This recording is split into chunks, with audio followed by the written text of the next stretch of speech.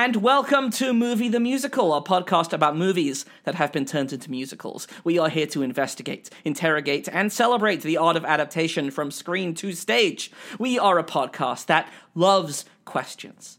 And today's question is, are most of Sondheim's shows about people wanting to fuck? That is a genuine question that I wanted to... And our guest today, you're happy to chime in. If that's... that was what I was thinking about when I was listening to A Little Night Music, which is...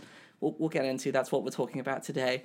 I feel like... And we'll get into to Stephen Sondheim later, but I feel like a lot of his shows are about people wanting to fuck. 100%. Yes. Maybe that's why I love his work so much. It's just horny as hell. That was like the number one word that came into my mind thinking about today's film and today's show. Of course, today we are talking about the 1955 film Smiles of a Summer Night, written and directed by Ingmar Bergman, which was thus adapted into the 1973 musical A Little Night Music, book by Hugh Wheeler, music and lyrics by the Stephen Sondheim. Today's guest is a wonderful actor, musician, singer, teaching artist. They are the co-founder and producer of We the People Present, a podcast, another podcast.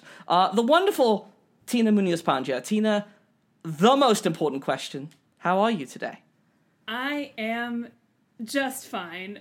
You know, pandemic fine, I think. I was going to say, that's a terrible question to ask. It's real bad. Also with us, as always, is our producer, Bran Moorhead. Bran, how are you today? I would say same answer. Bad question to ask these days. But I'm okay. I'm glad to be doing this. This is our inaugural recording session. This is our inaugural... Yes, we don't know if this will be the first one released, but full transparency, this is the first time we are recording an episode, which is exciting, and I'm thrilled for this lovely room of people. Tina, Bran actually asked me this before we started recording, and maybe you have a better answer. I'm trying to figure out... We are both Chicago... We are all Chicago-based, usually theatrical performers, when theater was a thing. How did we meet? And I was trying to think about this, and I can't pin it down. You know, okay, I think we may have, met in person for the first time at a Hypocrites gala. Okay. Because I think that's where I remember meeting you, but it was something around Cinderella. Because you knew Dana and Amanda through that, and I knew... These are our friends, for anyone listening. And I knew them from the Pirates rep that we were doing. And so I think it was through that, but I don't know exactly what. I feel like we've just been in and around. You know, we're both accordion players in the Chicago theater scene. You can't... It's hard to miss each other. We do both play the accordion, which is... It's a funky instrument. I love it a lot. It's sitting here right in the corner of my office doing nothing. Mine's right over there, too, just sitting... It's good. It's a good time. So we're talking about Smiles of a Summer Night. This podcast, just so everyone knows, like our current perception of time, it only moves in one direction. We're only moving from movie to musical. We're not talking about Cats. We're not talking about most of Rodgers and Hammerstein's works, which many of them did get film adaptations. We're not doing that. We are solely a movie that was turned into a musical. So we're not even talking about the movie they made of this one. Well, we might, because it's very bad, and we'll get into... Did you watch it? Have you watched it? The movie version? I watched about three quarters of it. We will talk about it. But yes, we are not devoting the majority of our time to talking about it, but it will inevitably come up. No, we are talking about the sometimes ill-fated, in this case, sometimes very inspired decision to take a movie and turn it into a musical. The year is 1955. Ingmar Bergman, a Swedish film director, makes a little movie called Smiles of a Summer Night, which is now regarded as one of his best movies, the film that brought him acclaim outside of Sweden, a really joyful film. Tina, had you... What is your Bergman relationship? We're talking about two titans today. We're talking Ingmar Bergman and Stephen Sondheim. Yeah, this is like the classiest conversation I've maybe ever had. I was about to say, like, the next record after this is fucking Shrek. Like, I'm just like, the contrast that was seeing this week is kind of nightmarish. But yeah, this is just like classy AF before we talk about how fucking horny this film is. Yeah. But yes, this episode proves we all went to art school. Hell yeah. Although but yeah, what you're talking about, Shrek is high art as a film. We'll talk about Shrek. High art. 420 blazing. Tina, what is your relationship with Ingmar Bergman, if any? So, interestingly, I do have a relationship with Ingmar Bergman, a very specific one. So I had never seen Smiles of a Summer Night before we decided to do this. And disclaimer, I fucking loved it. Oh, sorry, am I allowed to curse? Yeah, fine. Great. Great. Yeah, I don't. But I will. Who cares? I don't know.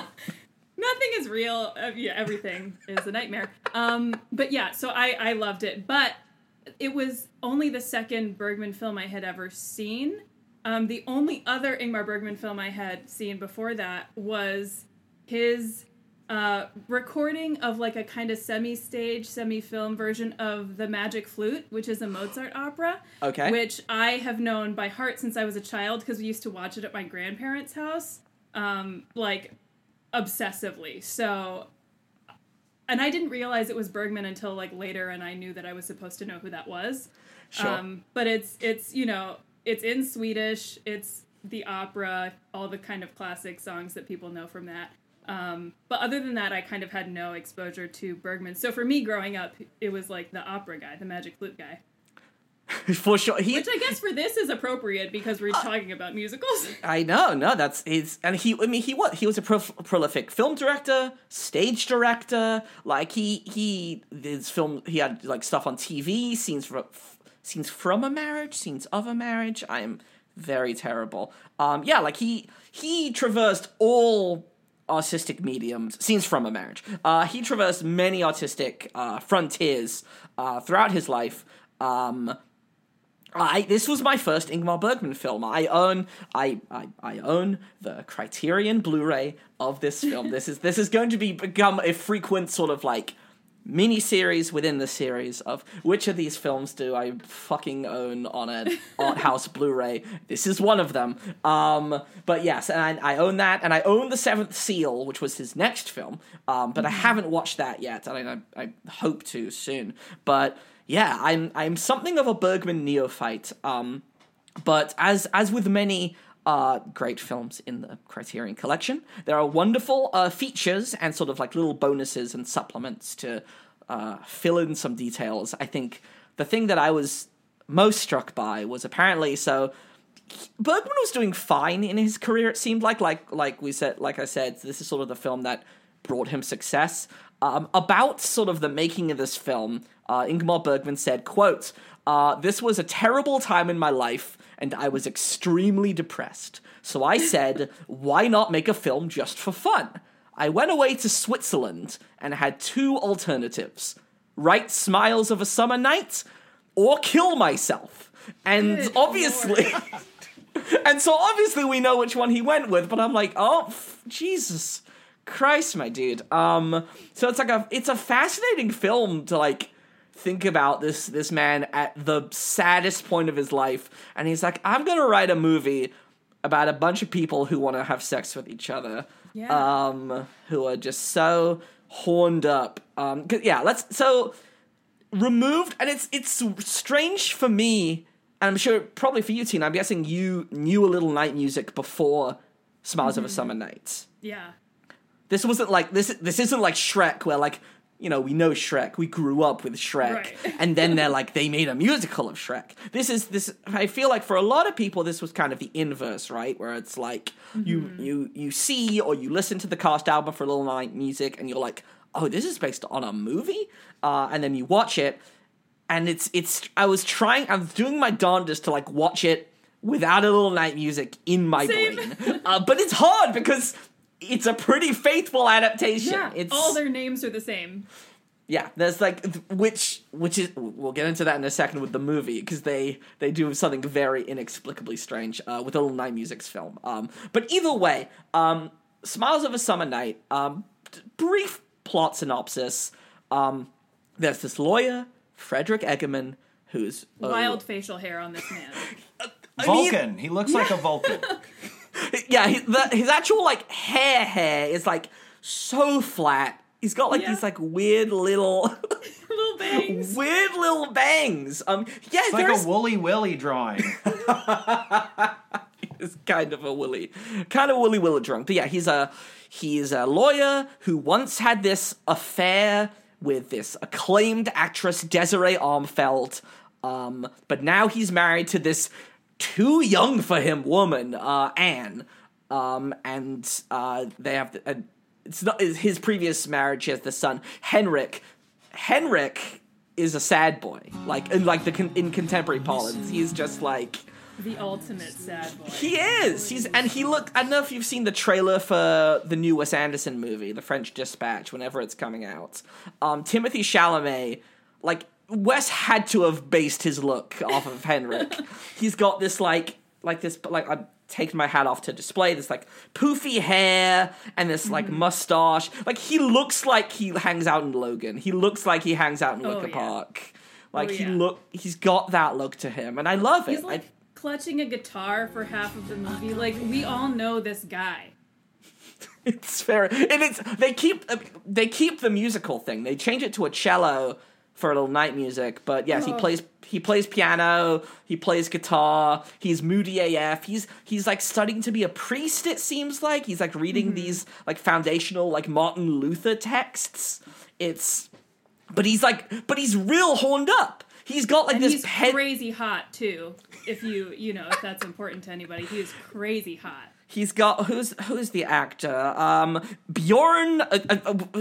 Side note: names are going to be terrible for these actors. For the actors in Smiles of a Summer Night, the pronunciation, I apologize in advance. Bjorn Bjelvenstam is Henrik. So yeah, Bjorn he's pretty cute. I'll give him that. Frederick, played by Gunnar Bjornstrand, looks like Leonard Nimoy in Star Trek. You are absolutely right. But yeah, so they go to see a play that Desiree's in that night. And Anne's like, no, fuck this. She consented. Because Frederick calls out her name while they're like in bed. He says Desiree while he's like half asleep. Oh, right. That I made a noise while I was watching. I was like, oh no. And again, it's like, you know that all, because in the musical it doesn't happen like while they're in bed together. No. Like this is a deliberate they all like in a moment, and he says it. Not great. Not good. So they go home, and then Frederick's like, I gotta go. And he does, and he goes to see Desiree. And it's not, so this is where I get tripped up, because it's not implied that they fuck, right? Mm-hmm. There's just this sort of he falls in a puddle, so he has to change into a nightgown, but there's like a lot of sort of like teasing back and forth, but there's no real sexual implications. Seems like he fell on that puddle on purpose too. He just kind of dives into it. This is true. And of course, I will say Desiree Armfelt is played by Ava Dalbeck, and I gotta say, performances across the board in this film are really great. So good. Yeah, Ava Dalbeck absolutely crushes it. And again, it's a very different Desiree than the one in the musical. I would argue that there's a little bit more emotional digging in A Little Night Music, and I think we'll get into that. But I think she, Desiree in this one is, really playful and really fun and really, knives out kind of just, I'm gonna get these men who are just, fucking playing around with me. Which I'm here for that energy big time. It's good. I love it. But Desiree is also seeing freaking Count Cole Magnus Malcolm, who is this general, he's a count, he's a soldier, and who is also married, who's already a married man. So there's just like a lot of fucking like, you gotta keep up with a lot of it, but it's actually pretty easy to keep up with sort of like who's fucking who and who's married to who and where this energy's going. And then like all this is happening, like Frederick and Anne have this like house servant Petra, who's like flirting with Petra. She's great. I love her energy. Oh, I love her. Yeah, Harriet Anderson in Smiles of a Summer Night, and she's like flirting with Henrik a little bit and teasing him because like she's got like this like she is a very like sexually open person in this sort of society where sort of things are a little bit more like she's more promiscuous than the energy would allow in this time period, it seems. I'm trying to figure out, like, it says around the turn of the 20th century, so it's like a few decades before, like, it's like early 1900s, I suppose, is when. And it's when, like, if you were poor, it was fine to sleep with whoever you wanted to, but if you were rich, you totally could not. Or you would and just keep it a secret and lie about it. But then that's the interesting thing, because Cole Magnus, like, Charlotte, like, knows. His wife Charlotte. She's awesome. She's my favorite in the whole movie. Yeah.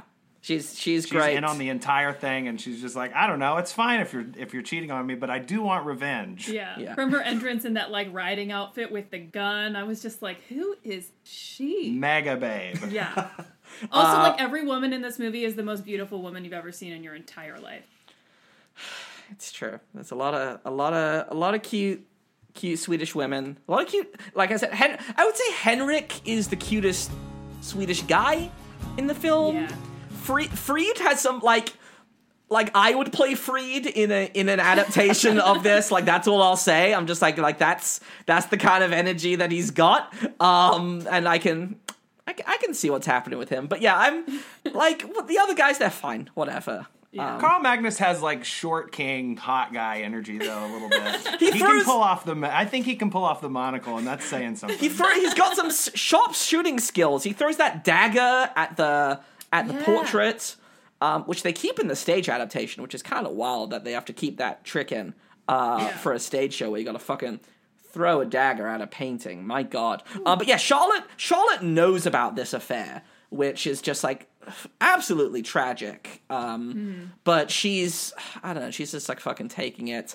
And then we get this thing where Desiree's like, invite everyone to the country house. Let's get this nonsense, like, he's seeing her, she's seeing him energy. Let's just get it out in the open. And so they're all invited to the country house of Madame Armfeldt, played by Naima Wivstrand, who has a much larger role in the musical, which we'll get into in a second. But she's still got some fun energy here. She's still playing solitaire in bed. She's still sort of got that beautiful sort of like old woman energy that you'll see in a film. Gives like no craps about the world whatsoever.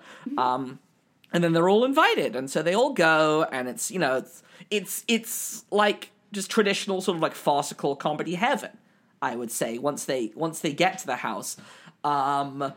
Frid and Petra sort of like take center stage, I would say, for the second half of the film. Frid sort of becomes the shepherd of the themes of the movie. He is the one who talks about the titular smiles of the summer night. He imparts this information. We get to what I would say is my favorite part of the movie, and one of the few things that doesn't translate to the stage. I call it the fuck button. There's that room. It's the room with the button. Wall opens up. Bed from an adjoining room rolls in. And there's this, like, lovely little tune, and then this little, like, Cupid enters, and it, like, lifts up a little trumpet and blows a little, like, burr, burr, burr. And it's charming. But I guess... When that happened, I was like, what the fuck? I guess, like, 1973, they're just like, we can't do this effect. We're not gonna make that happen. No. But it's when that happened in the movie, I was just like, great. I was like, I get like that's the energy and that's the humor that they're playing with, and I think it's so charming and so horny. Like this is it's unabashedly this is a horny movie. Like gotta this, and it's which is funny because there isn't, at least until like the second half, not a lot of like explicit like romance, but there's just an energy to it, and just like it's all in the performances and it's all in the writing, and it's just a really beautiful, sexy time with these early 20th century Swedish folk. Or they're in Switzerland, but what have you? They filmed it in Switzerland. Whatever. Europe. From there, and I don't even know what countries are. But then everyone eventually gets to fuck who they want to fuck. They have Anne eventually runs off with Henrik, her stepson. It's not weird because they're not related by blood. It's fine. But yeah, Henrik tries to hang himself, and Anne stops him. And then because he runs into the fuck button by accident. He does run into the fuck. I'm saying it's a great device. It's a great comic device in the film. Carl Magnus challenges Frederick to Russian roulette, but jokes on Frederick because there's no bullets. There's just soot in the gun, so he's just got a face full of soot. And so he leaves with Charlotte, and Charlotte's like, we're gonna go home, but you're not fucking around anymore. Like, you're mine. And again, just that like you were saying, Tina, that energy that she exudes, it's great. You want more of that. And then the ending, and then Petra and Frida fucking in the hay. In the hay. Which is great. And again, like, and Petra's like, you're gonna marry me. I know that I've been like fucking around, but we're getting married. Right, which is just great. It's a fun little turn. I want to like dive into sort of the ending for Desiree and Frederick, which I feel is it's very different in the stage show, which we'll talk about, but I feel like for me it didn't come off as like a super like explicit like they're gonna end up together kind of thing. I don't know. What are your thoughts on how they end up in the film? Yeah, I mean, I do remember thinking like when the movie ended, I was like, there isn't more? Like, that was the last that we saw of them? Because it really is... Desiree has a son called Frederick, right. who Frederick meets earlier in the movie, and is like, why is your fucking son named Frederick? And she's like, it's a good name after, like, after some king or something. I don't remember. But the way their relationship in the movie ends is, like, Desiree's just like, so Frederick is a great name for a kid, don't you think? And he's like, yeah. And then that's, like, it. So I guess it's kind of... I mean, in the musical, it's also, like, unclear whether Frederica is his kid or not. But, like, I don't know. I was just like, I need more information. Yeah. It's very... Yeah, Frederick is... The role of Frederick the child in this movie is just, like... it's just, like, typical, like, film child, where they run on to represent a thing, and they don't really do much. And, I know, Madame Armfeldt and Frederick, don't have a super, like... Madame Armfeldt has a larger role, like, at the big dinner scene, which is a great scene as well. Just a lot of great bobs being thrown across the table. Just, it's framed really beautifully, just with them sort of, like, all on one side of the table and Madame Armfeldt, like, on the other. It's a beautifully made film. It's got that, like, gorgeous final shot of the windmill and the cross, with the sun coming up after the moon has smiled. What is it? The moon has smiled on the young, the fools, and the old. And I feel like that was sort of that's the key into this show for old Stevie and Hugh and the gang. But it's Yeah, it was really lovely to watch. I think it moves beautifully. It's fun and hot and just a good time. I think if you're just like, I want to watch a movie that I'm gonna have fun with and I am going to just like enjoy from beginning to end. And I would say it rarely lags. Like I feel like it's just like it just moves the sucker. Yeah, just 10 out of 10 fucks. I would give it on my own personal rating. I'm trying to think. Is there anything else about the movie? Because I feel like so much of it, I feel like so much of the conversation is sort of about what they did to it. I feel like it's just like a straightforward, like, this is a good movie. That's really all I got. It's just like a good time.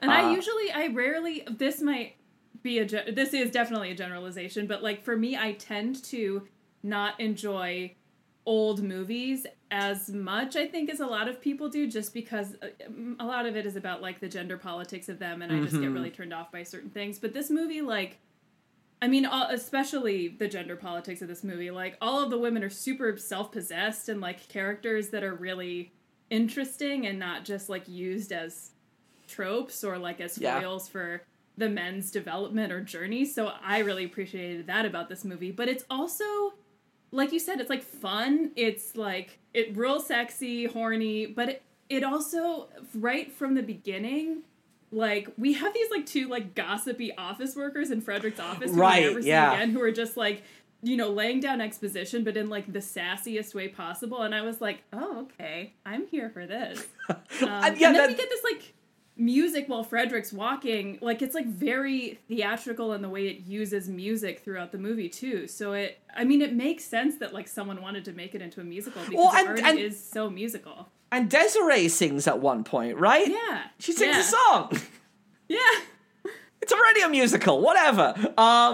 No, you're absolutely right. Yeah, it's sort of just like the agency that the female characters have in this film is really, it's remarkable. It really, really is. And it's, I guess a testament to sort of just like how in tune Bergman was with just like sexual politics of the time, with gender politics of the time, with just like wanting to make this film about like women who aren't gonna take shit from the men in their lives. And they like, they're the ones who sort of come out on top at the end of the movie.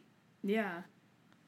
It's a good time. I go see Smiles of a Summer Night. It's a good movie. Find it. It's streaming on the Criterion Channel. It's just it's worth it to find. But of course, the reason that we're talking about this movie is because of a man, a number of reasons, but a man named Stephen Joshua Sondheim. What a dude! Is it really Joshua? His middle name's Joshua. That's weird. Darling. Never thought he was a Josh. Joshy Sondheim. So we did the first half of this talking Bergman. Now we're talking Sondheim. And it's because I was thinking about this. So a larger sort of like through line of this podcast is just the fact that like most musicals are adaptations. Like most of them. Like West Side Story is Romeo and Juliet. Gypsy's based on a like autobiography. Like most of the Rodgers and Hammerstein catalog is based on short stories and plays and what have you. That's sort of like the larger narrative is just like, just because it's based on a thing you've heard of doesn't always mean it's bad, which we're obviously going to get into with A Little Night Music, a show that fucks in many ways. But Stephen Sondheim, who I feel like this is the big Sondheim episode. There is like Passion. I need to like dig deeper because Passion is based on both a book and an Italian film. And I need to sort of see which was sort of the main source of inspiration to see whether it merits inclusion here.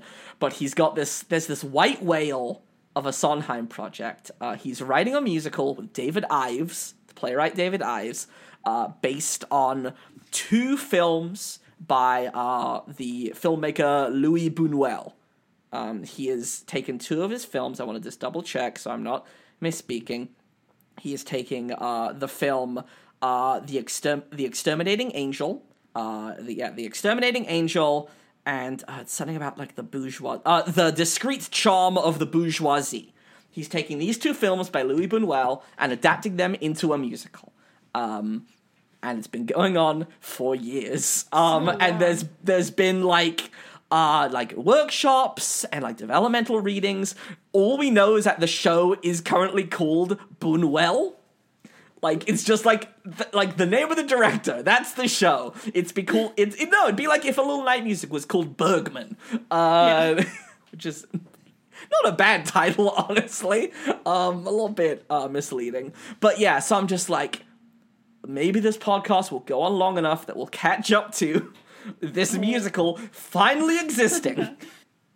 I hope. But outside of that, I feel like this is sort of like the time to talk about Mr. Sondheim. Steve. Our buddy. Buddy Steve. Josh. There was an article when there was that 90th birthday celebration for Sondheim concert, and there was an article just all about like which performers called him Steve. Like just like cataloging like who is a familiar of Mr. Sondheim's that they have the audacity to call him Steve. It's fascinating. But yeah, I'm also to the question at the top of the episode, an important one. How many of Sondheim's musicals are about people fucking? It's important to think about. We're looking chronologically. He has his musical Saturday Nights, the first musical he ever wrote, which he does not like. He describes it like looking at baby photos. He is not a fan. That show is literally about guys who want to fuck people, who like want to use their Saturday night to go on dates with women. Boom. One. Funny thing happened on the way to the Forum. Literally, yep. Yeah. Greek fucking play. Anyone can whistle? Not really. Company is that's like, Barbie, you gotta marry a woman so you can fuck them. Follies is about Sally and Ben wanting to fuck. Pacific Overtures is about the US fucking over Japan. I've been sitting on that for a while. Pulled it out. Sweeney Todd. Oh, Sweeney Todd is horny AF. Sweeney Todd is one of my favorite musicals of all time. I've been in it. I know it super well. I was about to get horny, bloody time. I was about to say, Merrily We Roll Along is fucking over the concept of time. Sunday in the Park with George is a horny show. Ooh, yeah. Fuck that bread. Fuck that art. Into the Woods, the wolf has a penis. Yeah. Passion, it's in the name. There's fucking on stage, like, right away. I know.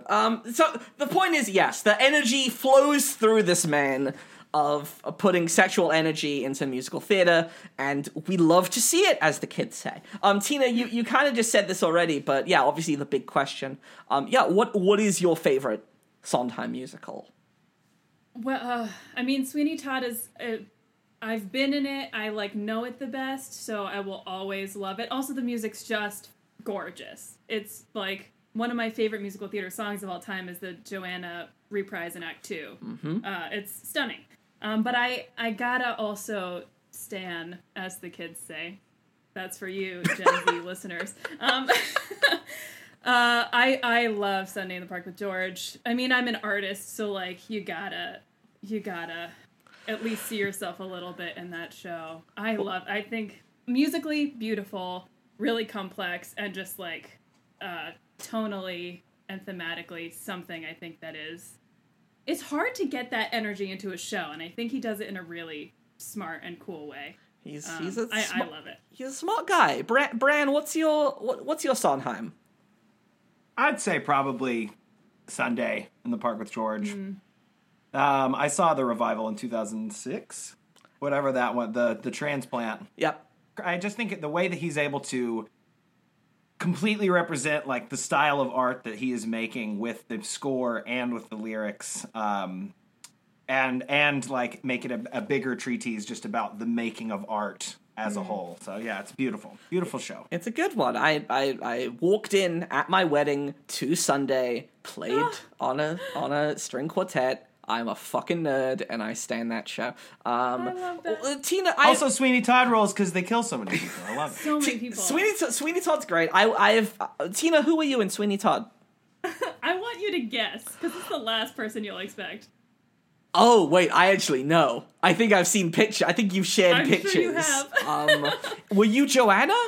I was Joanna. For all those listening, I am half Indian, half Bolivian. My skin is reasonably dark. I have very dark brown hair. Every lyric about Joanna is about how pale and blonde she is. So I The last I would have guessed would have been Sweeney, but that's just me. I wish. I don't know. We'll get you that production where you get to play Sweeney. I've been in Sweeney twice somehow. I was in it. I went at the summer camp that I went to when I was in high school. I was in the ensemble. And then in college in college who did I play? Who did I play? Oh, Beetle. Yeah, I was going to say the Beetle, but I want to see you as Toby real bad. I think you make such a good Toby. I think I've got maybe like a few years where I could potentially be Toby, but I've almost in the production where I play Sweeney, you can play Toby. Hell yeah, making it. And I'll play Mrs. Lovett. Yes. Make it happen. Yes, I of course, British character actor with exclusive facial hair at every minute of the day. Yes, I was the Beetle, and it was the time of my life. Love, great show. Yeah, Sweeney's a good one. But it's so Assassins is also up there for me. Love Assassins. Thematically terrifying, but also like I don't know. There's something really interesting about interrogating the reasons that people want to take down the systems of power. Whatever, leave that on the shelf there. But I do. But it's so interesting. Like sometimes Pacific Overtures is my favorite Sondheim. Like listening to a little night music, I'm like, is this his best show? I'm like, it's. Brand's like, no. Zero chance, but that's okay. What was it? The Frogs? Is The Frogs your favorite show? No, I'm a secret stan for The Frogs. It's my love of Greek shit. I'm just like, I don't know. Either way, Stephen Joshua Sondheim. Luckily, Mr. S. Literally wrote the book on his shows. He has the 2 compilations of lyrics. I actually, they're both sitting right over here because I went through them this morning in preparation for this episode. I know, he lovingly, wonderfully, like, wrote commentary on, like, each of its shows, which is great. So yeah, I'm guessing you did as well. Yeah, I read through, sort of what this show was and how it came to be. So it seems, Stephen Sondheim, they wanted to adapt Jean Anouilh's Ring Round the Moon, which is a very funny play about, like, it's one of those, like, it's kind of like a comedy of errors kind of show where you have, like, an actor playing, like, themselves as twins, and so there's a lot of fun, like, twin comedy. It's a very silly French farce. It's a fun play. They couldn't get the rights to it, so they were like, well, this kind of has that same energy, I guess. So they're like, and they were able to get the rights on the condition that they changed the name. Like, they didn't, like, Bergman was like, it's your thing, you're gonna make your own show, like, don't call it Smiles of a Summer Night, the musical. Yeah. A problem that a lot of shows didn't have. The rights givers were like, no, keep our name. We want people to know what the brand is. Bergman was not worried about his brand. Do your own thing with it. So they picked a little night music, which, nice title, memorable title. Based on Mozart, one of the most famous Mozart pieces. Eine kleine Nachtmusik. That's the one. That's how you say it. I should know this better. My background isn't classical music, so I feel like I should have more information. No, I think that's fair. The most interesting thing that I found in reading about it, so Stephen Sondheim, he loves puzzles. He's a puzzle man. He's notorious for making like crossword puzzles and word games. He's all about it. He's a smart motherfucker, that guy, and he wants you to know it. He's just like, I will, like, make these lyrics just, like, work in this way and use this technique. And, like, yeah, obviously the thing with this show is that, like, the majority, if not all of the music is in some variation of 3/4 time. Mm-hmm. Like, every for the like pretty much every song is some variation of a waltz, which is great. Good for you. You did it, Steve. Well done. You got a Tony. You made them all different. But what he wanted to do, he's like, oh, you know, we've got this like theme of like Madame Armfelt playing the cards, dealing the cards of solitaire. What if we told this story, like, what if we told the story and in different ways? So, like, Desiree, like, wanted to, like, try and have her cake and eat it too, where, like, the story ends tragically, and she's like, no, let's try it again. So it's kind of like a Groundhog Day kind of thing, where, like, the show happens, like, 3 times with, like, 3 different endings. And Hugh Wheeler was like, nah, I'm good. That sounds dumb. Well, it's like the like early version of that Community episode where they're like with the dice. Oh, sure. Yes, it is. Timelines. Like, Exactly. That's what that makes me think of. Yes. No, it should be executed like the end of Wayne's World, though, where they just do each version. They do the and rewind. Well, it's like Clue as well, right? Yeah, it's like, you get to... So that's what Stephen wanted to do, and Hugh Wheeler was like, I can't do that. It's like, Hugh Wheeler's just like, I'm super literal. And Hugh Wheeler, who would go on to write the book for Sweeney Todd as well. So you'd be a frequent collaborator with this bunch. But yeah, so he like went away and he wrote like his musical comedy version of the script. And I would say like I would say Hugh Wheeler's script is funnier than Smiles of a Summer Night. It's got a lot more bits in it. For what it's worth. It's a really cruel dig at stage managers early on in the show, because we'll get to it. The device that like, so Frederick is now Frederica. Plot twist. They've changed it to a young girl, and she's like, well, I was nannied by the actors and the stage managers. And Madame Armfeld's like, stage managers can't be nannies, they don't have the talent. I'm like, Jesus Christ, madam. Name me one thing a stage manager can't do. I was about to say, I would argue they can do anything. We are a pro stage manager podcast here, is what I'll say. But either way, so it's a very funny script, and it's like a very literal adaptation, and so Sondheim was like, fine, well, if you're not going to make the script complex, I'm going to make the music complex. And so he did, which is great. It's fine.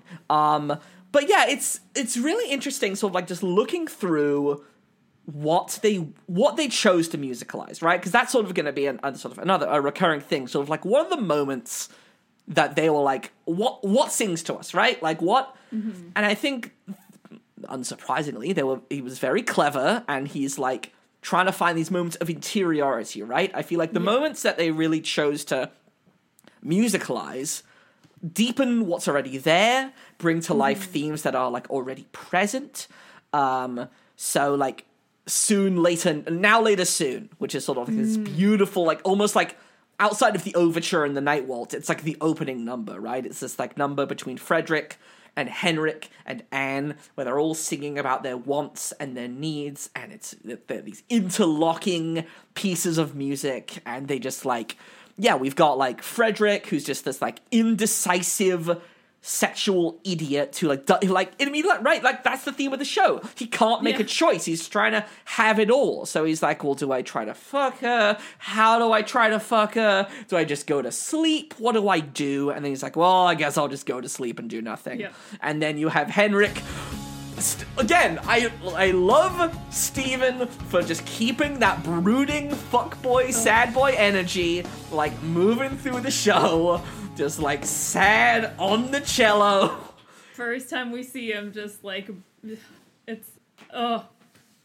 Love also, as a cellist, I'm like very pro Henrik playing the cello because it's such a like emo instrument. And I wish I'm. There's your role, Tina. Yeah, we'll play Frederick. We'll do the socially distanced Little Night Music, and we'll get you to play Henrik. I have yet to see a production where Henrik actually plays the cello, and it isn't just like a cello with no strings that the actor is miming. And it drives me up the wall. As someone who does play, I'm just like, you could have found somebody. And I wish I'd done more research, because I'm curious about that choice, right? I mean, because he plays guitar and piano in the original, but I don't know. if in the original he actually played the cello. That's my own dramaturgical hole that needs to be filled in. But either way, but yeah, I would say the big thing in this show is, yes, we've got Frederick has changed to Frederica, and I would say, like, her and Madame Armfelt have this much larger, almost like framing device. Like, they are sort of the arbiters of our evening of entertainment, right? They sort of they start the show and they end the show. They're really sort of keeping this theme of, like, the three smiles, the three generations of lovers, like the young, the fools, and the old. Sort of they're keeping this wheel moving in a way that I think really works. And again, I think it really helps to differentiate the show from the movie, and it gives it its own identity. Liaisons, which Madame Armfelt sings. Like, there's like one moment, I think, in the movie where sort of Madame Armfelt is sort of talking about her previous trysts, but, like, Liaisons is just, like, it's a gorgeous song in a show of gorgeous songs. It's just, it's this, like, woman singing about, like, memories of, like, the years gone by and the loves gone by and, like, what could have been and what once was, and it's kind of heartbreaking. And it's, like, so early in the show, too. Like, middle of Act 1! Yeah. Like, it's a good song. But then the other sort of major addition for the show is how they sort of handle the side character, like the ensemble. There's this, like, 4-person ensemble in the show. Because, yeah, like, I do love sort of the ancillary characters in the film, right? Like, you've got, like, yeah, like those 2 clerks at the beginning of the film who are gossiping about Frederick. You've got, like, one of the cooks who, like, works at the Eggman house who's, like, gossiping with, like, Petra's gossiping and the cook's like, hell's wrong with you? What are you doing? And I was like, I love this character. Where's she at? But no, so you've got this, quintets in the show. Mr. Lindquist, Mrs. Nordstrom, Mrs. Anderson, Mr. Erlandson, and Mrs. Sergstrom. And they sort of provide, I'd say they're like kind of they are the Greek chorus of the show. The Swedish chorus of the show. Like, they sort of fill in the thematic gaps, throughout the evening, beautifully, I would say. There's, like, that song "Remember," where it's my favorite in the whole show. I love it. It's so good. Talk more on that. They sing like first of all, it's beautiful musically, but this kind of quintet is singing from the perspective of the characters who are having their own interaction on stage, and, like, saying things that, like, those people aren't say. It's just, like, such a cool kind of, like, mind fuck of, like, who are we actually listening to, whose experiences are we talking about, and why aren't they talking about them? I love it. I think it's so theatrical. Right, and it's fascinating because, like, the movie goes a lot of places. We're at the Eggman home, we're at the theater, we're at Desiree's home, we're at the Malcolm home. Then we go out to this whole new countryside location in the second act. Like, but I would say, like, from the productions that I've seen, like, they keep the action moving, and I feel like it's probably, like, part of the ensemble, right? They're probably there to help with those scene transitions and, like, help things sort of flow from place to place. But yeah, I think they're a wonderful addition, and they add, like, literal voice to the themes of the show. I think it's cool that they echo that opening exactly, too. The musical, that vocalese that starts the score is, like, on the credits of the Ingmar. I think that's a cool, like, up top reference that they throw in there. I'm excited to sort of dig into some, like, musicals later that I'm just, like, that I have some issues with, but it's just like, we're just, like, fucking gushing about this thing, right? Yeah. It's like, it's just so good, and it's well written and well structured. Whatever, it's a good show. But yeah, like, I would say, like, if I were to play a character in this show, like, I would love to play Carl Magnus. Like, like, In Praise of Women is such a fun song. It's just, again, it's just taking it's taking the entire that's what I'm like, why I think this show is so genius. And again, like, today I'm making the argument that it is his best, because I'm just like, Steven's so good at taking the interiority of these characters and bringing it to life. And even just like things that like you wouldn't even think about. Like, obviously, like, there is this jealousy within Carl Magnus. That's why the whole thing happens. But it's just, it's brought to life so beautifully in his lyrics, just sort of like worrying about Frederick and like the specifics of the lie he's been told. And then the very next song, Every Day a Little Death, where you're taking the pain of Charlotte, who again, like in the film and in the stage show as well, she's a character with a lot of power, but we get to hear the pain in this song, which I think is a lovely choice as well, right? To sort of like really show the vulnerability of her character and what she's going through. And it's just a good song as well. It's just like a lovely, pretty song. And then you end the act with A Weekend in the Country, which is verifiable bop. Banger. I was literally like, in current parlance, it is a banger. It is just, it slaps. It slaps. Like, if you're looking for like a great example of an Act 1 finale song, motherfucking Weekend in the Country. Like, take that to the bank. In your head for days.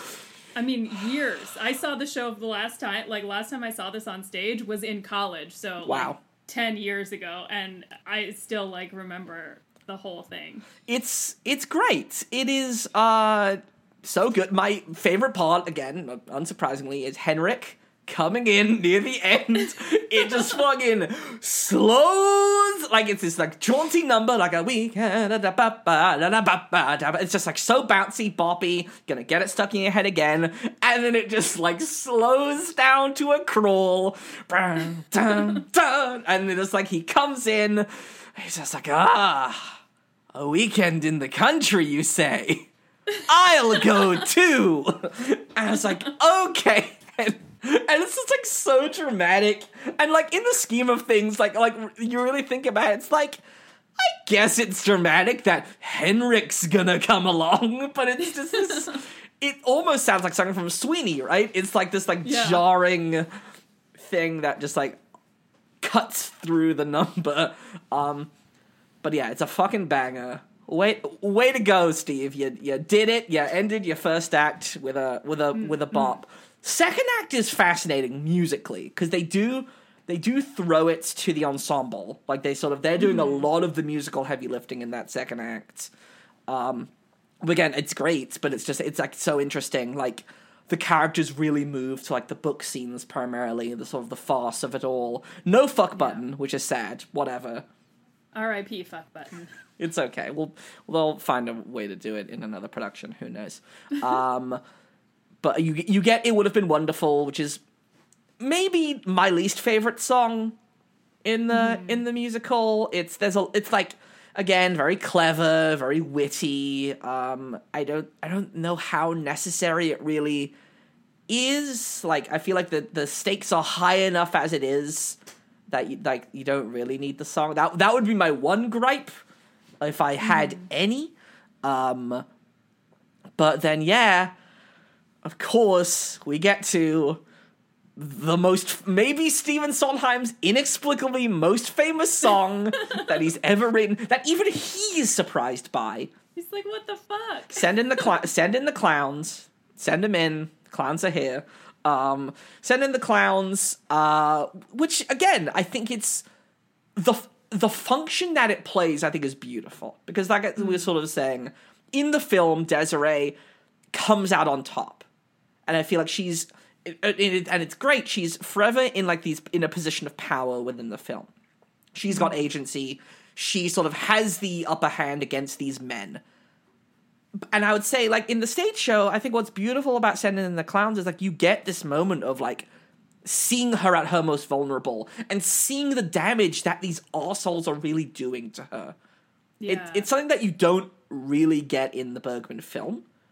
Mm-hmm. And I think it's like removed from the show. It's just like, it's a sad song, but I feel like in the context of the show, it's got this beautiful emotion to it that I like. whether you like the song or not, its function is wonderful. I think it's... Yeah.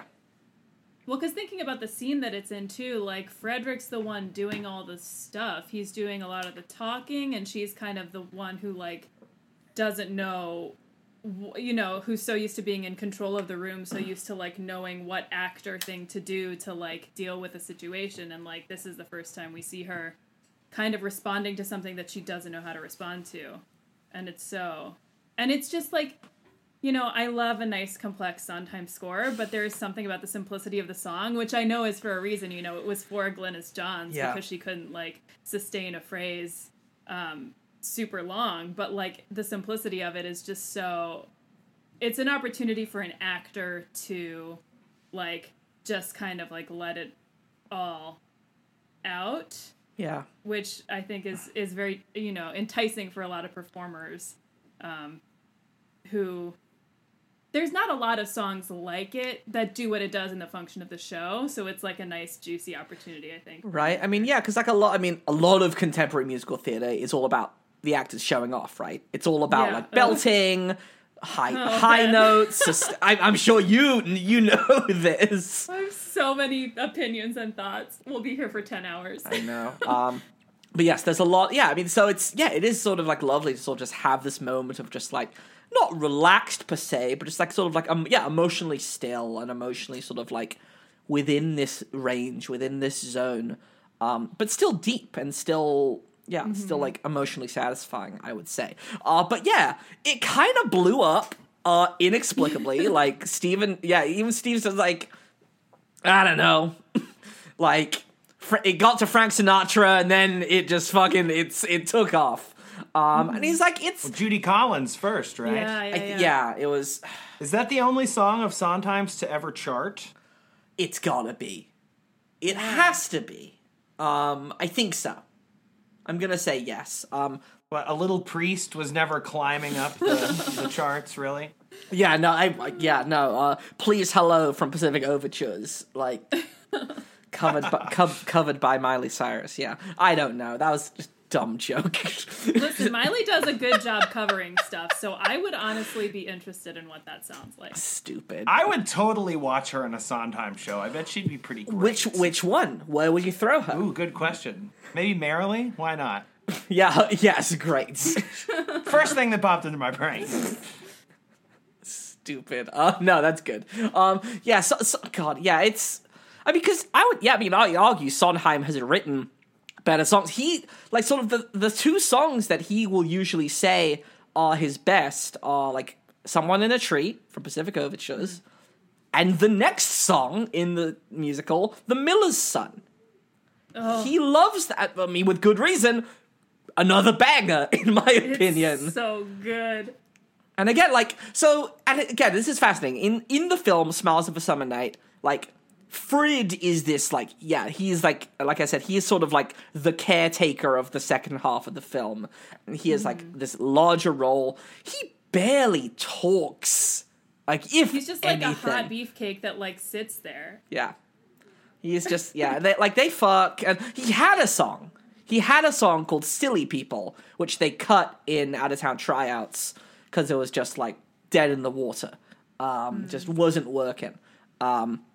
But I love The Miller's Son. Again, it's just like, it is taking everything about Petra, who, again, is like a fascinating character and a fantastic character, and so, like sort of in her own sexual politics, like so opposites of everyone else's energy in the piece, and just like to distill it into this song about like who she'll marry and what she wants in life and what does it mean to love and what does it mean in these different relationships, and it's a good one. It's so good. And it's so interesting right after Send in the Clowns too, like this character who Desiree, who we're used to seeing being so self-possessed and like so in control, kind of like experiencing what it feels like to not be in control for the first time and not knowing what to do and not understanding the world around her kind of for the first time. Yeah. And then we see Petra like with this song, and I would say The Miller's Son is like a kind of really keen observation of how the world works. You know, like Petra's super grounded in like what her reality is, and what she can do within that to make herself happy, and like what options exist for her and what options exist for people. And it's just kind of like interesting to see the flip of like characters, you know, from Send in the Clowns, which I think is arguably the opposite of like, what the fuck do I do now? Like, who knows? To like, here are all of my options and I'm going to sing about them and then I'm going to fuck. And she does. Yeah. And she sure does. And then the show ends and Madame Armfelt dies. The end. No. But no, so there is still like a duel. It's not as much the Russian roulette, right? It's just like, well, no, I forget. I think still... it's a duel. Either way, he grazes his ear. Frederick grazes his ear. He's okay. Like that. So there was a real bullet in the gun. Yeah. To be fair, the stakes have been raised in the Little Night Music's duel. But I would say it is a little bit more explicit that Desiree and Frederick end up together at the end of this show. And everything else happens. Yeah, like Henrik and Anne run off together. Charlotte still sort of like it's that sort of like the same ending with Charlotte and Carl Magnus, where again she's like, you're mine, but like I fucking own you. Understood, Carl Magnus. And then Madame Armfelt dies. Happy ending for all. But yeah, I mean, she's happy about it, I guess. She's Summer like, Night smiling on her. I've lived my life. I am done. I won solitaire. It's important to win solitaire. A game you're playing against yourself. So a little bit of sort of like post-show context. Ingmar Bergman saw the show, and purportedly he loved it, which is great. He like was talking to Stephen Sondheim about it, and Sondheim was like, "Oh, I know I changed this, and I know like it's a little like more sort of like cheesy and like funny and comedic." And Ingmar Bergman's like, quote, "No, Mr. Sondheim, please. I enjoyed the evening very much. Your piece has nothing to do with my movie. It merely has the same story. After all, we all eat from the same cake."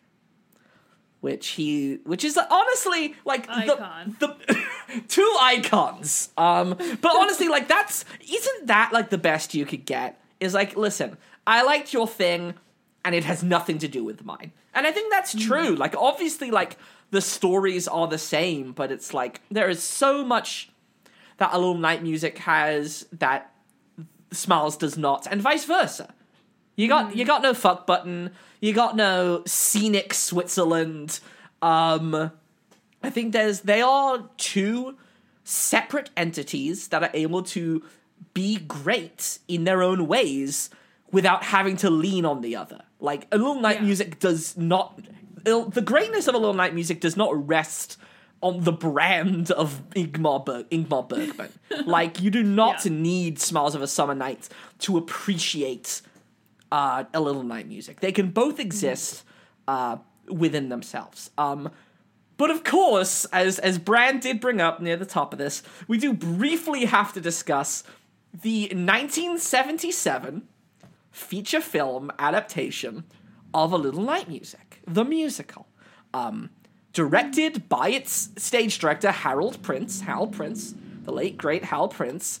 Second and final for him. That was my review on Letterboxd. I was like, I love Howard Prince, and there's a reason that he never made a movie after this. Stephen Sondheim as well hates the movie. He calls it, quote, a waste of everyone's time. Which he's a brutal man. He's a brutal, honest man.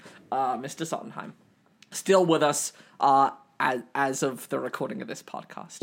Happy 91st birthday next month, Stephen. There's a lot. I did watch the film. I watched the whole film. The slogan that I found, this was on Letterboxd. This is what they said the slogan for Little Night Music is. Send in the clowns. Send in the crowds. The Tony Award-winning musical is now a lot of movie. There's a lot to dig into with this. First of all, the movie is short. The The movie is shorter than the musical, so it is arguably not a lot of movie. It is a scant hour 59 minutes. Dang. They cut out, and I had the script up and I was following along, like, with the movie, like, from the musical to the film. They cut out quite a bit of dialogue. They cut out quite a number of songs. Ugh. They added one, though. They did. There's a new version of Glamorous Life, which is pretty good. It's a nice... And the opening is Love Takes Time. Yeah. That is not very good. It's true, yeah. But, Audra McDonald has sort of taken the version of Glamorous Life that was written for the film and made it, like, her own. And it's a beautiful song. Like, if you just, like, YouTube or just, like, try and find Audra McDonald singing The Glamorous Life, beautiful. Like, absolutely gorgeous rendition. The film's not good. Elizabeth Taylor plays Desiree Armfeld. She is fine. It is apparently everyone was just miserable filming it, and Harold Prince, like, God love him, just does not have the technical command over, like, what to do with a movie. It's just not great. I can't even recommend seeking it out. Like, if you're curious, sure. Like Len Cariou, like, reprises his performance of Frederick from the Broadway production. Glynis Johns does the same as Madame Armfeldt. The most curious thing is that Henrik is changed to Enric. Oh, no, is it Enric? No, it's Eric. Eric, my God. It's not Enric like Cockney Henrik. Yes, no, sorry, you're so right. They changed his name. Take it again. I'll take it again. No, keep it. Bran, keep it. No, we'll take it again. So, no. They changed his name to Eric, which is a very different name from Henrik. Why? Maybe, like, it sounds better sung. Like, you don't have that hard H in the lyrics. I don't know. It's such an odd, random choice. The critics hated it. I don't believe it did very well at the box office, but Jonathan Tunick, a esteemed orchestrator, Jonathan Tunick, did win an Oscar for it. What? And he is an EGOT, and he might have won other Oscars, but, like, that certainly helped him towards becoming an EGOT. It's so strange. It is such a strange... Did he orchestrate the stage show, too? He did, yes. He orchestrated all of the Sondheim Harold Prince collaborations. Company, Follies, Night Music, Pacific Overtures, Sweeney, and Merrily. He was their go-to. And he's great. He's great at... And he also did his orchestrations for Company, I would argue, are, like, the best orchestrations for a musical ever. They're so good. Just the... So 70s. That just original Company's, like...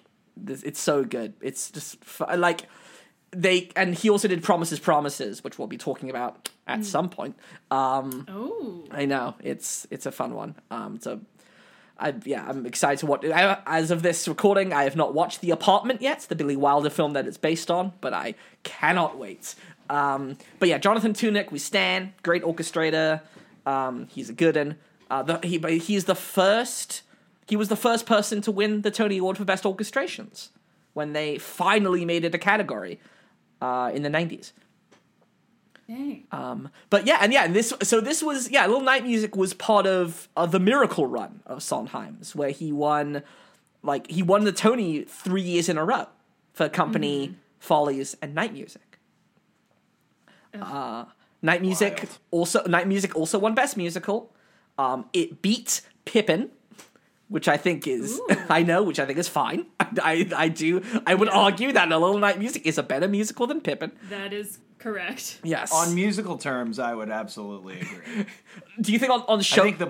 Yeah, go on. I don't know. I think the I'm not a huge fan of A Little Night Music's plot at all, really. Even though I really like the movie, I just do not care in the musical. I think it's like a lot of some of Sondheim's really beautiful, like some of his most beautiful music is in the show, but I just think it's like without the beautiful like sets and the like really sumptuous clothing in the original film, and just the beauty of that countryside. Also, those really cool old-timey cars they drive out, which I assume were not in the stage version. I don't know. As far as the musical goes, I just don't think it's that interesting. Sure. That's, and Pippin is batshit insane, but the plot is also very interesting. But the music and Little Eye Music is way better. Pippin's weird. I'm sad Pippin. Listen, maybe Pippin will hop up on Patreon. Who knows? But yeah, Pippin is not going to be a mainstream discussion. But maybe in the future, we'll see. Either way, Little Night Music. Great show about sexy, horny people. I recommend it. There is no official thing, but I recommend seeking it out. So because we are mainly sort of talking about just text rather than productions, but yeah, Tina, you did say that you have seen a production of this show before. Yes. Where and when? The year was 2012 or 13. I don't remember when in college I saw it, but honestly, this is my only time seeing the show. It is bizarre. It's a weird show to see populated entirely by a cast of 18 to 22 year olds. Sure. Because it is so much about aging and kind of the later point in life and what that means. So to watch someone who was in the year below me sing Send in the Clowns, I was like, you sound great and you're doing your best, but I just don't buy so much of this. Even though the production was excellent, everyone was really good. The MTs at Michigan are all very talented. Yeah. So it was a good production. I was just kind of why did the department choose this show for a bunch of children to do? Strange choice. Yeah, I feel like teenagers and college kids, maybe don't have the means of going through what Desiree Armfeldt was going through when they sang Send in the Clowns. I mean, it's awkward, horny energy, which I think is something interesting too. I don't know. I saw. So, yeah, actually, you brought up before, Brand, the Menier Chocolate Factory, which is where there was that Sunday in the Pocket with George revival. That's where that originated. So, the same thing with the recent A Little Night Music Broadway revival. So, that originated at the Menier Chocolate Factory. I saw that production, directed by Trevor Nunn, with Hannah Waddingham as Desiree Armfeldt, who sadly did not transfer to Broadway. I do like Catherine Zeta-Jones. I think she did give a good performance as Desiree. I know that is potentially an unpopular opinion. I don't care. I thought she was fine. I think her in that show weaponizes her celebrity in a very interesting way, if nothing else. But in England, the role of Anne was played by Jessie Buckley, which I didn't know at the time, because Jessie Buckley was an English musical theater actor at the time, and now she is the star of Wild Rose and I'm Thinking of Ending Things. And from what I remember over a decade ago, I remember her being pretty good. But yes, wild times. And a lot of opera companies do this show as well, which I think is fascinating. Because there's a lot of singing, but I feel like the book scenes are so much of it, right? It's it's not... Sweeney is almost sung through. But A Little Night Music is a proper musical comedy with proper book scenes and long stretches of dialogue with no music. Mm-hmm. Well, and I wonder if it's because of the orchestrations. And just the music directors at these opera houses just really loving those orchestrations and the size of that pit for this show. Yeah, man. Good. And I bet a lot of opera companies have a lot of those costumes in storage already. That brand of show, that kind of genre makes sense for an opera company to do. Although arguably the lead of the show is Desiree, and she has one solo and a couple of lines in other songs, but barely sings at all. It's true. It's not a. It's again. It was written for Glynis Johns. Glynis Johns. I misspoke before about the actress playing Madame Armfeldt in the film. It was Whatever. Hermione Gingold. It was Hermione Gingold. Yes, my apologies. Correct that. In my brain. Either way, yes. No. Glynis Johns, who sort of had this. This beautiful. like there's this beautiful like voice that sort of, again, it's sort of like it's only on like one level, but it's like great level, great zone that she's in. Got a lot For of those who need a reference point. Yeah, go on. She's the mom in Mary Poppins. That's what I knew her from. Amazing. The suffragette mom. Amazing. She's got it's a voice with a lot of character, which again, if we want to get into criticisms of contemporary musical theater, I feel like you don't get a lot of voices with character to them. No. I feel like Nathan Lane is maybe like one of the last folks who has that, like Nathan Lane and Bernadette and Mandy Patinkin. Like, I feel like those are the last class of like musical theater actors who have real sort of like personality to their singing voices. Yeah. Oh, I would argue Amber Gray in Hadestown. Oh, sure. Falls into that camp too. I adore her. I think she's so great. Hadestown. I would even say Michael Cerveris to an extent, but but his is just a more traditional baritone, but it's like you can always tell it's him. Yeah. Though. There's something about that darkness he adds to like the shape. That's completely fair. No, he's a great actor. Who also has sort of I don't know if he's ever been in Little Night Music. He would be a great Frederick. He'd be such a fun Frederick. Because obviously I'd love to see that. He's done Sweeney, he's done Passion, he's done Roadshow, which is not about well, there's a little bit about fucking, but it's mainly about brotherly love, which is its own kind of fuckery. Either way, I also stan Roadshow. Roadshow is a often neglected Sondheim show, but I think there's a lot of good shit in there. Either way, yeah, Michael Cerveris, when theater comes back, you're playing Frederick. We got this. Yeah, what's the dream cast of this show? Sure. I think Amber Gray would be great as Desiree. Yeah. I mean, obviously she doesn't sing a lot, but I think she'd still just be great. She's a good actor. Yeah. Oh my, yeah. I don't know. We can probably ponder on this for days, but we have to get to the final question of our podcast about questions, which we will ask our guests on every show. So Tina. Oh no. I know. You were so excited and now you seem so worried.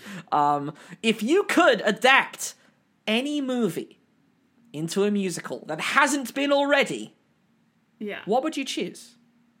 Oh, I thought about this question. You prepared me in advance, thank you, mercifully. Otherwise, I would be pooping my pants right now. But this is such a hard question. I think because I haven't seen, compared to most people, haven't seen a lot of movies. I'm like a TV person. Like, TV is my number one. Right. But so here's my large scale deal. I feel like the mistake a lot of people make when adapting a movie to a musical is taking a movie and putting it into a show and updating it. Right. And I feel like what A Little Night Music does so well, and what I wish more people did, if when they're taking movies and turning them into musicals, is think about what the story is and why the vehicle of a musical tells it in a different way or adds something to it or helps the audience understand it in a different way. And I think with this it does, because like you said, we get the kind of internal monologues of a lot of the characters that we don't get to see in the movie. We get to go inside people's brains. We get the theatricality of quintet narrating the thoughts of other people. We get Frederica and Madame Armfeldt kind of passing judgment on a lot of the characters who don't look inwardly at themselves enough. So I feel like the genre of a musical actually helps tell the story and elevate it and make it something new and special. Like Ingmar Bergman said, it's not the same thing. It's a whole different thing. And I feel like a lot of the times when people are putting movies on stage into musicals, they're just well, how are we going to make money? And how are we going to bring fans of the movie in and wink at them to let them know that we watched the movie and we get it, as opposed to well, why do we want to tell this in this format? So that's my really long preface. No, it's a good pref. That is that's the thesis of this show. So thank you for laying it out there. Amazing. Anyway, go on. So I don't know why this is what popped up for me, but and I haven't watched this movie in like years. But I feel like, and also I should say, as an actor-musician, I am very much in favor of like actor-musician musicals and like shows that use the act of making music as part of the theater experience. So I would love to see an actor-musician kind of folky, indie version of the movie Away We Go, starring Maya Rudolph and John Krasinski, because it already has a really interesting indie soundtrack. And I don't, like, this isn't to say, like, I think they should transpose the soundtrack into the show, because I think that's a mistake. But, the vibe of it is very interesting. It's already very interesting musically. And it's told in kind of an episodic way, where, like, they are on a journey, this couple who are expecting a kid, they're on a journey, like, interacting with different people from different points in their lives. And I feel like that's a really interesting formula for a stage show, and could be very theatrical, and gives us an opportunity for that kind of internal reflection through music. And also maybe through instrumentals, if we're doing actor-musician kind of folky stuff, which I think we should.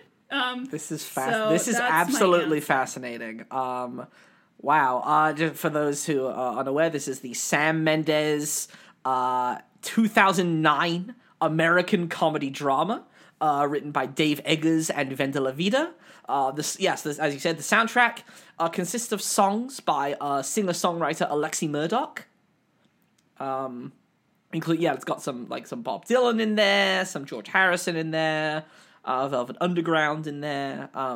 You took a sharp left turn from wherever the hell I thought you were going, and What did you think I don't know. I was like, because you were you were kind of like on the Once track, or like the August Rush track. I was like, where is Tina going with this? But you know what? I love it.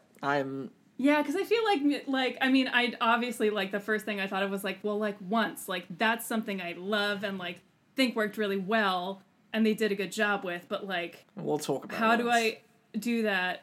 But, like, I didn't want to take a show about music and put more music on it. Sure. It's like, well, what do we... Yeah, I feel like that's the next step, you know? Cool. Oh, man. Good answer. I applaud you for that, honestly. That is... I've never seen Away We Go, so that's just not within my frame of reference. Oh, I haven't watched it in a long time, but I remember really enjoying... I mean, I'll watch Maya Rudolph literally, like, read the phone book. She's my favorite performer, maybe. And it's great for her to get, and I think it's lovely to see comedians in more dramatic roles. Mm-hmm. And it's fascinating because she is, like, her partner is Paul Thomas Anderson, so it is kind of like... it's hysterical that, like... It's like, she's a funny person. Of course, she should do primarily comedy, but it's so fascinating that she is married to one of the greatest directors of our generation. Yeah. I had no idea. That man, what? That's a great reveal of the day for me. Oh. Love him, just love her. Yeah. Imagine what that home is like. You know. I wonder if it's just like Phantom Thread, like. She's just poisoning him with mushrooms all the time, and that's how they get down. That's the thing. Like that film is you watch and you're like, oh, I think I know a lot about PTA and Maya's relationship now. Now I do, yeah. Yeah. God, his next movie, Soggy Bottom. Do you know about this? I love the title. It's I don't believe it's about baking. I don't believe it is a dramatic PTA adaptation of the Great British Bake Off. Then? It's about a high school student who becomes a famous child actor in the 1970s. The child actor is played by Cooper Hoffman, son of the late Philip Seymour Hoffman. Oh. It's gonna star Bradley Cooper, Alana Haim of the band Haim, because he's directed a bunch of their music videos, and Benny Safdie of the Safdie brothers of Uncut Gems fame. Wow. Yeah, so that's where we're at. Away We Go. Away We Go, the musical, or maybe a different title, so it can be its own thing. Yeah. Who knows? It's so, like, it's interesting, like, looking at, like, the list of upcoming episodes we have. We've got, like, The Apartment, which became Promises, Promises. There's going to be like other stuff in like later seasons. We'll do like Knights of Cabiria, the Federico Fellini film that became Sweet Charity. But then it's just, Ooh. I know, I that is, if someone else can correct me, you can tweet us or message us or whatever. I believe Sweet Charity is the earliest example I could find of a movie turned into a musical. If someone else can find an earlier one, let us know. But that is the earliest one I could find. But then it's just like Shrek, Beetlejuice. Like, it's just like blank. I mean, that's why that's why we have the name that we have. But it's just like, it's so nice to see like people being creative and just like, oh, Little Night Music. It's just like its own lovely thing, separate from the Bergman film. That's all I got. Tina, thank you so much for being here today to talk about this whole... Thank you for having me. Oh my god, is there anything else that you want to plug? Anywhere we can find you? Oh, I mean, you can follow me on, I don't ever tweet, really, but I'm on Twitter at TinaMP, Instagram, same handle. You can follow We the People Present a podcast on Instagram, at We the People Present. You can subscribe wherever you get your podcasts. It's really just a podcast, kind of. It's four of us talking about our experiences as people of various different marginalized identities, just kind of living in the world and like working through stuff as friends. We have the occasional guest on to talk about something super niche. We just had someone on to talk about shame in classical Greek drama. Wow. So that gives you a sense of, how specific we get. It was very fun. But yeah, We the People Present a podcast. That's and I do a couple of voices on a episodic radio drama called The Vanishing Act, produced, written, and created by a bunch of Chicago theater people, starring a bunch of other Chicago theater people. It's very silly, very fun. Also, wherever you get your podcasts, and you can follow them at Vanishing Pod on Instagram and Twitter. Hell yeah. We'll be sure to throw all of those in the description so people can follow your podcast adventures.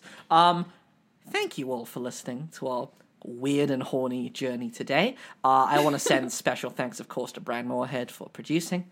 I want to thank Emily Harrington for our artwork. I want to thank M. Modaf and Josh Stanley for our bangin' theme music. If you like the show, be sure to rate us, review us, subscribe for future episodes. You can follow us on Instagram and Twitter at Movie the Musical. If you want to support the podcast and get some sweet bonus content, go to patreon.com/Movie the Musical and consider becoming a monthly member. We're going to have some fun bonus content that I will be honest, if you're listening now, it will be up there, but at this point in time, I am still thinking what's going to go up there.